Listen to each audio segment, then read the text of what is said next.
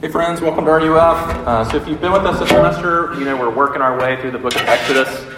And tonight we're going to look at basically Exodus 5 and 6. And the whole theme of our series has been this idea that in Exodus we really get our story of redemption. It's a story about slavery, rescue, wandering through the wilderness with the Lord, and then the promised land. And when you think about yourself, that if you belong to Jesus, this is your story. He has rescued you from your slavery to sin. He is walking with you through the wilderness that is life in a fallen world. And he promises that he, even now in this moment, is preparing for you and for me. You belong to him, an eternal home. And so what we're looking at tonight is basically this. We're getting to like the tension of our story where God is about to face off with Pharaoh. And to do that, I want to read just a portion of Exodus 5, verses 1, I think, to 9. And then chapter 6, verses 1 to 13. So let's turn our attention to God's word. So if you remember Moses, he's had the burning bush. God has told him, he's revealed his name, and he's sending him to tell Pharaoh to let his people go. Here's what happens. After Moses and Aaron went and said to Pharaoh, "Thus says the Lord, the God of Israel, let my people go, that they may hold a feast to me in the wilderness." But Pharaoh said, "Who is the Lord, that I should obey his voice and let Israel go? I do not know the Lord, and moreover, I will not let Israel go." Then they said, "The God of the Hebrews has met with us.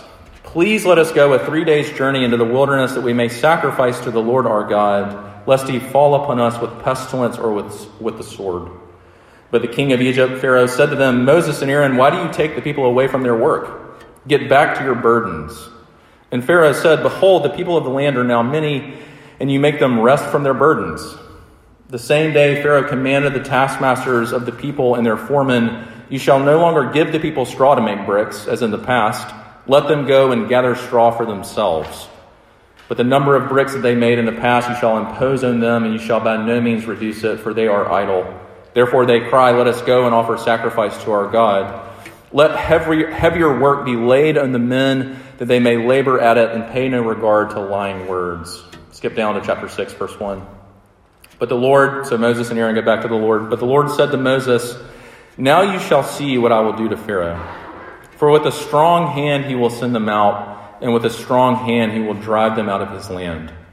God spoke to Moses and said to him, "I am the Lord. I appeared to Abraham, to Isaac, and to Jacob as God Almighty.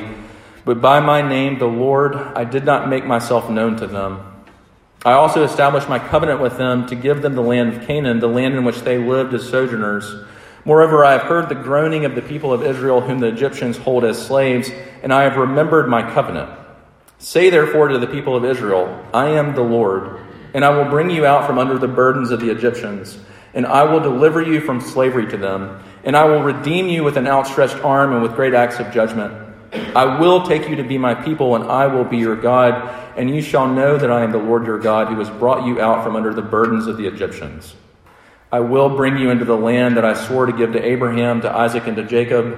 I will give it to you for a possession. I am the Lord." Moses spoke thus to the people of Israel, but they did not listen to Moses, because of their broken spirit and harsh slavery. So the Lord said to Moses, "Go in, tell Pharaoh, king of Egypt, to let the people of Israel go out of his land." But Moses said to the Lord, "Behold, the people of Israel have not listened to me. How then shall Pharaoh listen to me? For I am of uncircumcised lips."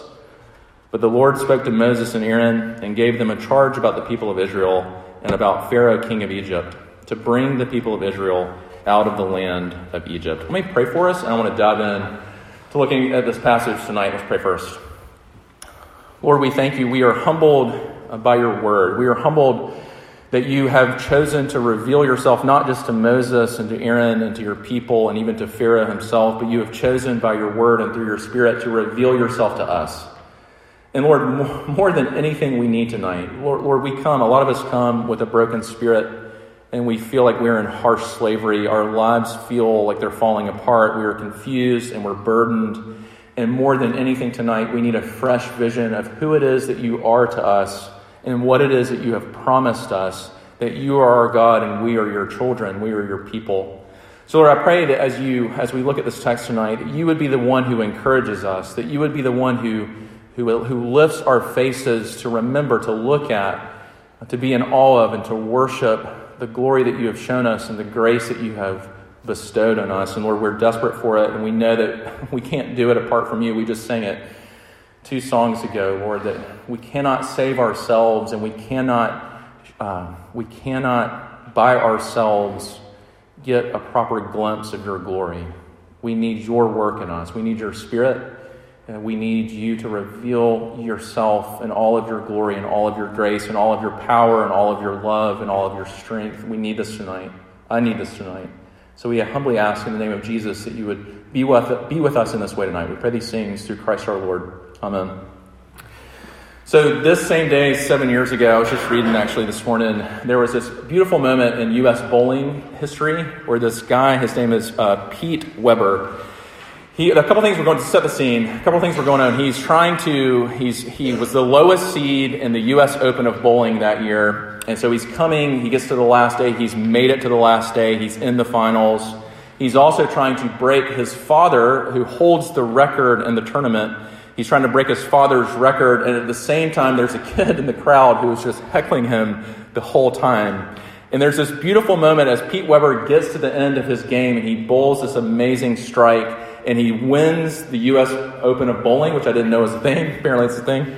Maybe there's some bowlers here. You can teach me more. He wins the championship 2012, and he goes in this frenzied sort of almost... And you can't really understand what he's doing, but in this moment, he says this beautiful line. He says, without stopping, he says, "Who do you think you are, I am?" He yells it. He just won the championship, and he just starts screaming, "Who do you think you are, I am?" And it caught on. It was internet was a thing in 2012, as you know. Went a little bit viral. He ended up talking about how it became a thing, and he said what he was trying to say is he was trying to say to the kid who had been heckling him, "Who do you think you are? I am the bowling champion," essentially. But the way it came out was beautiful, and as I was reading it, I'm like, this is the perfect way to think about our text tonight. Those 2 scenes, that's what we're going to do. Who do you think you are? And then this is the first scene. Who do you think you are? Pharaoh sort of says that to Moses and ultimately to the Lord, and then the great I am, what the Lord's response to Pharaoh through Moses is going to be. That's what we're going to do. So first, let's think about who do you think you are? So let's set the scene. Pharaoh shows up, or Moses and Aaron show up to Pharaoh. They say, the Lord, the Yahweh demands that you release his people. And Pharaoh's response in verse 2 is fascinating. Look what he says. He says, "Who is the Lord that I should obey his voice?" Who is the Lord that I should obey his voice? Now, on the one hand, part of what's going on is Pharaoh was not familiar with their God. He wasn't familiar with the living God, Yahweh himself. He wasn't familiar with his works. He wasn't familiar with his ways. He wasn't familiar with his words. On the one hand, he just wasn't familiar with God himself, who God himself is and was. But on the other hand, who is the Lord that I should obey his voice? Part of what he's saying is he's full himself of pride. Is he saying, who does this God think he is? I'm the God. I'm the one with the wealth. I'm the one with the power. I'm the one with the people. I'm the one in charge. And in a sense, it's not just a response of ignorance. It's a response of deep pride in his own heart. What's fascinating when I think about that question, who do you think you are? That in some ways is the question for us. No one put this better ever in terms of theologically speaking than John Calvin. Calvin, when he starts his great work at the Institutes, he has this beautiful line that I think is profound for you and for me. He says there's a twofold knowledge. If you're ever going to get very far in the Christian life, if you're ever going to get very far in terms of being a disciple of Jesus, there's a twofold dynamic, a twofold movement going on, a twofold knowledge. It's the knowledge of yourself and the knowledge of the living God. And those two things are always going hand in hand. The more you know yourself and your brokenness, the more you know yourself and your sinfulness, the more you're going to know who it is that the living God who rescues the slaves of sin is. And the more you know God, the more you know him in his glory and in his power and in his grace, when you turn your eyes back from Jesus to yourself, the more humble you're going to be, the less prideful you're going to be. That's the way that it works. But this is the question. The question I think out of his lips is so fascinating. Who is the Lord that I should obey his voice? In some ways, it's an eerily similar question. If you remember the beginning of the Bible, when the serpent comes, Satan himself in the form of a serpent, he comes and he tempts Adam and Eve. And do you remember what he asks them? Or remember what he says to them? He basically says, did God really say? Did God really say not to touch that tree? Did God really say that? And what he begins to do, this is always where the root of sin begins, is we begin to question two things. We begin to question, on the one hand, the goodness of God. That's what happened for Adam and Eve, is Satan's suggestion, his whispered question, which still resonates in our ears today. That's his work in our lives. Can you really trust, here's what he's saying, can you really trust that God has your good in mind? Can you really trust that for the rest of your life that God not only knows more than you do, but that he has promised good to you? And on the other hand, with Pharaoh, who is the Lord that I should obey his voice? We know as he says that, even if it drips with some measure of defiance from his lips, part of what's happening is he's questioning not the goodness of God, he's questioning the power of God. Who is this God? He can't possibly be more powerful than me. He can't possibly be more worthy of worship and affection and service than me. And Pharaoh in this way shows that we don't just question God's goodness at that question, but we question his power. We question the reality, his authority, that God himself has a right to our lives, that God himself is worthy of our worship and our service. Who is the Lord that I should obey his voice? And the question for you is, what about us? How do we enter into this? How can we relate to Adam and Eve? How can we relate to Pharaoh? Are you ever tempted to question that God intends good for you? That this season of life where maybe you don't know what he's doing, do you ever question that maybe God has forgotten me? Or maybe God really isn't who he says he is? Or maybe he's not really as cracked up to be what he says he is in his goodness and in his grace and in his mercy? Or do you ever think, if you're being honest, this is where I think we don't typically relate to Pharaoh, but if we're being honest with our own hearts, we have that same kind of pride. We have that pride of, who do you think you are? I think I'm somebody. I think I'm somebody who's kind of important. I'm kind of a big deal. I'm kind of somebody because of this, or I'm kind of somebody because of that. And if we're being honest about the pride in our own hearts, that's part of our dynamic in trusting the Lord. I think about a time in my own life. So I was a sophomore. I've shared some about. I was a sophomore in college. I had thought about, if you have been on REF, I thought about transferring to Clemson. I was dating a girl at the time, and we went through this really painful breakup at the end of my sophomore year that really undid me. It was the kind of breakup where I was sure, I told you I'd read Nehemiah through the lens of the Lord. I think the Lord's telling me, stay in the relationship, which is not what the book of Nehemiah is ultimately about. Shocker, spoiler. So I stay in the relationship foolishly. I'm trying to make it work. She eventually breaks up with me. She's a senior in high school. I'm a sophomore in college who hasn't even really done college yet because I'm so obsessed with this relationship. But right after she breaks up with me, I have a dear friend who is just trying to console me. So he's like, let's go to the beach. I've got some friends from Clemson. They're actually involved with RUF. They're going to the beach this weekend. Just come with me. I know you're sad. I know you're depressed. I know you haven't brushed your teeth in a week or left your bed in a couple weeks. It's okay. Come with me to the beach. And I'm like, all right, can't keep doing life like I'm doing it. So let's go. So we go. And like it was the kind of crowd that wouldn't normally be my crowd. Like there was a girl there named Eowyn who was named after an obscure Lord of the Rings character, just to give you a little feel for the crowd there. And I was like, these are clearly not my people, but I'm here. And love Lord of the Rings, just hadn't read it at that point in my life. I wasn't mature enough in the Lord. So we go for a walk on the beach. We're at Pawleys Island, if you've ever been there. And I had this experience. I know that sometimes there's a way of doing the Christian life where we make it all about experience. That's not what I'm trying to say. But I did have this moment where we're walking, it's probably midnight, after midnight, we're walking in the beach. And have you ever experienced, this is the first time in my life I'd ever experienced this, have you ever experienced bioluminescence? Man, it will change your life. If you don't know what it is, you can Google it. But it's essentially, I'd never seen it before in my life, but as you step, like it was basically a tidal pool that had since, the water had kind of dripped off. And as you step in the sand, it was like a million little lights just sparkled. And I was like, what is this magic? Like I would step and be like, sparkles. And I was like, this is amazing. Aside from the amazing part, it was a moment for me where it was as if, as I was watching God in his glory revealed through nature, it was as if in that moment I became really, really small and I got a little bit of perspective. And it was as if the Lord had said, do you remember who I am? I knew the Lord at that point in my life, but I really went headlong into a kind of a foolish relationship. In this season of life for me, even though I was depressed, the Lord was really drawing me back to himself. And it was as if he said, Sammy, do you remember who I am?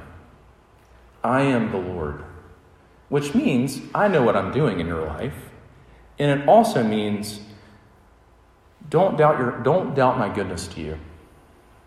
Don't doubt my power.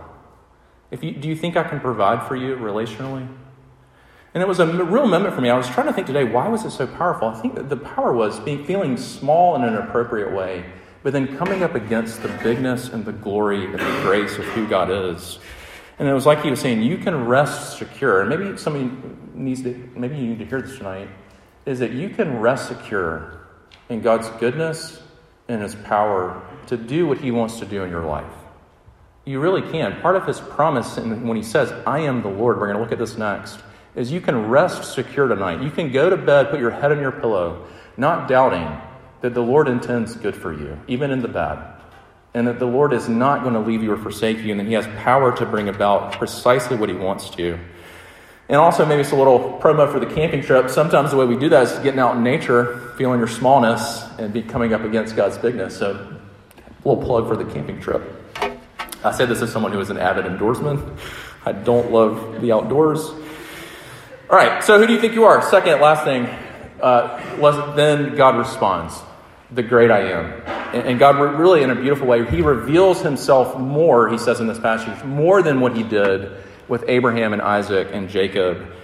And here's what he does. Again, chapter 6 is what we're looking at. God speaks again with Moses. And Moses, if you remember, he's the one he's just given God, if you were here with us, 7 reasons why he's not the guy.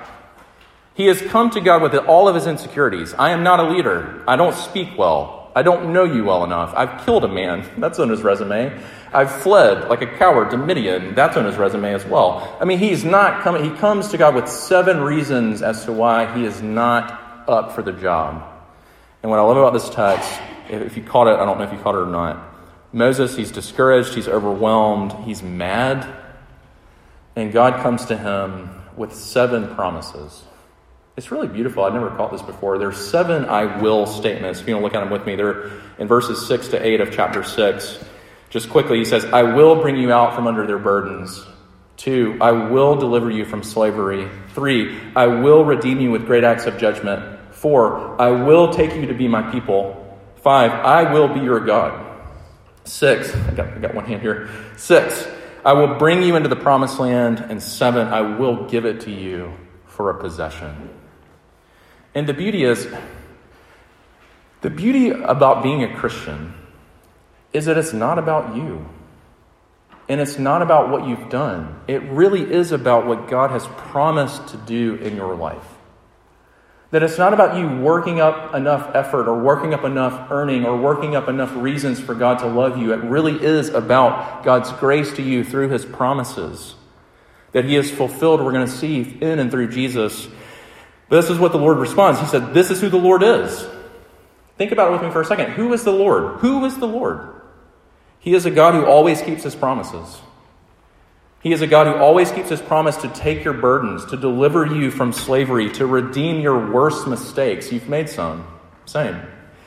Who takes you and loves for you to be his child, and who also loves to be your father, and who has already at this very moment started building an eternal home for you and for me to come and live with him and enjoy him and glorify him and rest in him and rejoice in him forever. That's who he is. And what you and I need more than anything tonight is not fresh courage. It's not, I don't know where you are in your New Year's resolutions. Like, I don't make any anymore because I know myself well enough. No, you should. They can be great. But maybe some of you feel like you failed in your New Year's resolutions. It's not for you to start reading your Bible more. That's a beautiful thing. More than anything you need tonight is to see freshly who God is. This is who he is. I love the way that Tim Chester says it. He says, if you're struggling to obey God, you don't need more willpower. You don't need to white knuckle it. What you need is to know God more, to see him more, to know him more. This is the Lord's answer to Pharaoh. I am the Lord. And he's saying, I am the one. I love the way that one guy translates, I am the one who will be with you.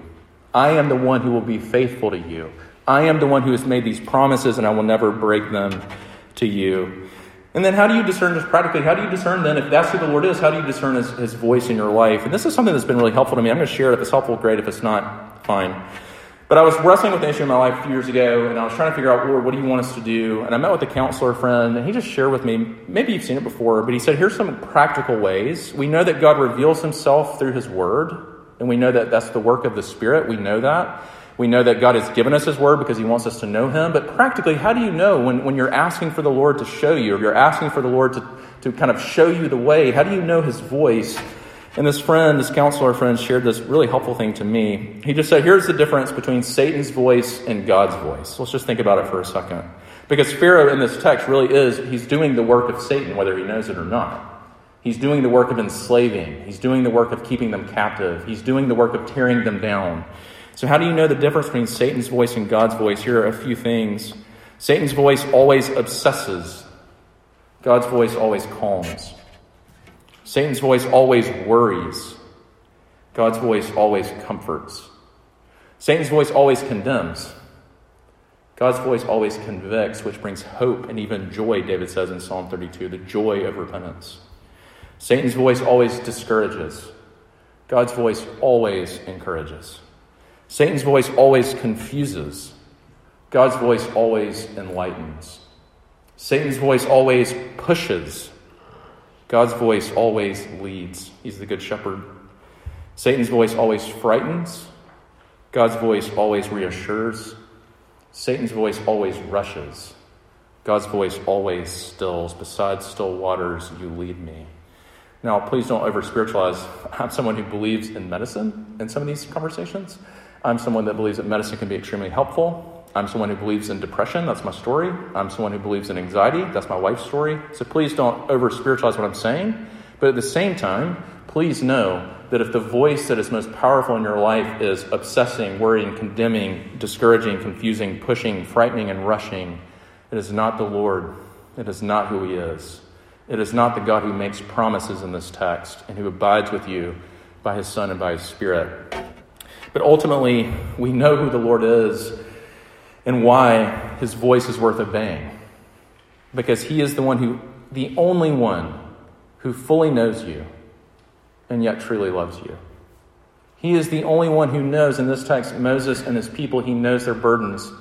He knows their sins. He knows their mistakes. And yet he is the one who, through his own work, is going to rescue them and bring them out of slavery and out of their burdens. I love the way, again, Tim Chester says it. He says, both God and Pharaoh think Israel should work, serve, and worship. The issue is this: who will they serve? And what will that experience of service be like for them? And that's where, if you wrestled with your idols, that's part of Satan's work in our life. That's part of what Pharaoh represents here, those idols that we look to that tell us, if you just obey me, if you just listen to me, then you will feel full, you will feel fulfilled, you'll be somebody. And if you've lived long enough, if you've wrestled with your own idols long enough, you know it's not true. You know you feel more depressed, you feel more anxious, you feel more stuck, you feel more paralyzed, you hate yourself more. Like for me, I've shared with you, mine is approval. I think if enough people like me, then I'll feel loved. And the idol of approval in my life is a harsh taskmaster, because there is never enough approval. And as soon as you get someone's approval, guess what? It can change in a second. We put our hopes in relationships. We make idols out of our relationships. And as soon as you have it, it feels incredible. And then they break up with you. That's my story in college. And you feel, what is my worth? So you're going to worship and serve someone, and the Lord is saying, make it me. I love the way Paul, when he's unpacking some of this idea, he's unpacking God's promises to us. Here's how he boils it down for us. He says in 2 Corinth, he says in 2 Corinthians 1, verses 17 to 22, he's wrestling. He's starting to defend his ministry, and he's changing plans, and he's giving them a reason. He says this. He says, was I vacillating when I wanted to do this in this change of plans? He says, do I make my plans according to the flesh, ready to say yes, yes, and no, no at the same time? And then he says, as surely as God is faithful, our word to you has not been yes and no. And this is what I love. He says, for the Son of God, Jesus Christ, whom we proclaimed among you, Silvanus and Timothy and I, was not yes and no. God's not wishy-washy in his love for you. But in him it is always yes. And here, catch this. For all the promises of God find their yes in him, in Jesus. And it is God who establishes us with you in Christ and has anointed us, and who has also put his seal on us and given us his Spirit in our hearts as a guarantee. But I love this idea because part of what we know, this side of the Exodus, is that Jesus, he's not just the true and better Moses, he is that. He's the ultimate deliverer. But more than that, Jesus is the yes and amen of all of the promises that God gives to Moses in this text. Do you see that? That God is the one, that Jesus is the one who fulfills that promise that he will bear us out from our burdens. That Jesus is the one who ultimately faces what we cannot face, our sin and death, and even Satan himself. And he wins, he conquers in such a way where he promises nothing, not even the gates of hell, can prevail against us. Because that is the kind of deliverer he is. That his promises, all of the promises of God, to bring us into the family, to take us to be with him forever, to walk with us through the wilderness, all of them are yes and amen in Jesus. I love the way that Lewis Smead says it. I'm going to read it for us. It's on your handout. When Moses, in that moment in the burning bush, he asked God, "What is your name?" Moses dared to ask. And the answer came, "I am he who will be there with you." I am he who will be there with you. This was his name. It was all Moses needed to know. Maybe it was all he could know. I am he who will be there with you. Count on it. And then, in an unsuspecting setting, a man from Galilee talked to his friends about sealing the ancient promise in his blood. And a day later, he spilled it over God's ground on a mound they called Golgotha. I am he who will be there with you, was there with us. Dying, then rising, and then being there with us to the end of the world. Who is the Lord that you should obey his voice? He is the one, the only one, who promises to be there with you. I was thinking about this. I'll close with this. I had this really sweet moment with my youngest, Sadie, today. So, confession as a parent, you don't know this yet, but when your kid gives you like something they made for you at school, most of the time the moment is, "Oh, that's really sweet," and then you put it in your fridge for like a month or two, and then it just slowly makes its way to the trash. Just to be real with you. Not because you don't love your kids. My kids are amazing. But because a lot of times you're like, "Okay, thank you. That drawing is incredible." And then it just sort of, let me just look that way. Because we can't keep them all. I got 4 kids, you can't keep all of them. Sorry if this is offensive to you or you find this unsentimental.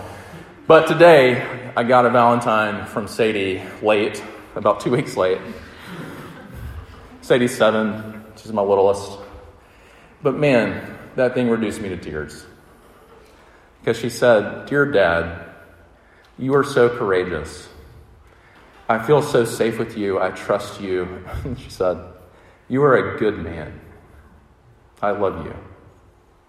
Sadie. She actually forgot to sign it, but I knew it was from. It was from. But what did I feel? Let me tell you what I felt. I felt love. That was amazing. We long for someone to see us that way. We just do. But part of the tension you feel is you want to gather your daughter and say, "But Sadie, I've broken so many promises to you. I've not, a lot of times, been a good man. I've lost my temper. I've rushed you to bed because I wanted some me time." You know, you think, like, here, how many promises, just like for me with my kids, but it doesn't, how many promises to your friends? How many promises to your parents? How many promises have you broken in your life? And yet the gospel for us tonight says, you are one who has broken promises. But there is one who will never break a single promise to you. His name is Jesus. Rest in his goodness and in his power tonight. Let's pray. Jesus, we thank you that you love us like that. We thank you that we can confess our sin to you and we're not met with shame. We're not met with condemnation. We're not met with disgust. We're not met often in the ways that we meet each other, even in this room. That we can confess our sin to you and know that you are the one who knows us fully and loves us truly to the point where you will never break a single promise to us, and we can look at Calvary and we know the love that you have for us. And would you help us tonight? We need your help, not just to see who you are, but to see what it is that you've done for us and to help us tonight. Lord, help us not just to see it, but to rest in it and to live in it and to believe it and to rejoice in the gospel. We pray these things, Lord Christ, in your name. Amen. Please stand with me. We're going to close out by singing that ancient hymn, the doxology. I'll kick us out. Praise God from whom all blessings flow. Praise him, all creatures here below. Praise him above, ye heavenly host. Praise Father, Son, and Holy Ghost. Amen. Thank you guys so much for coming to RUF. Hope to see you again soon.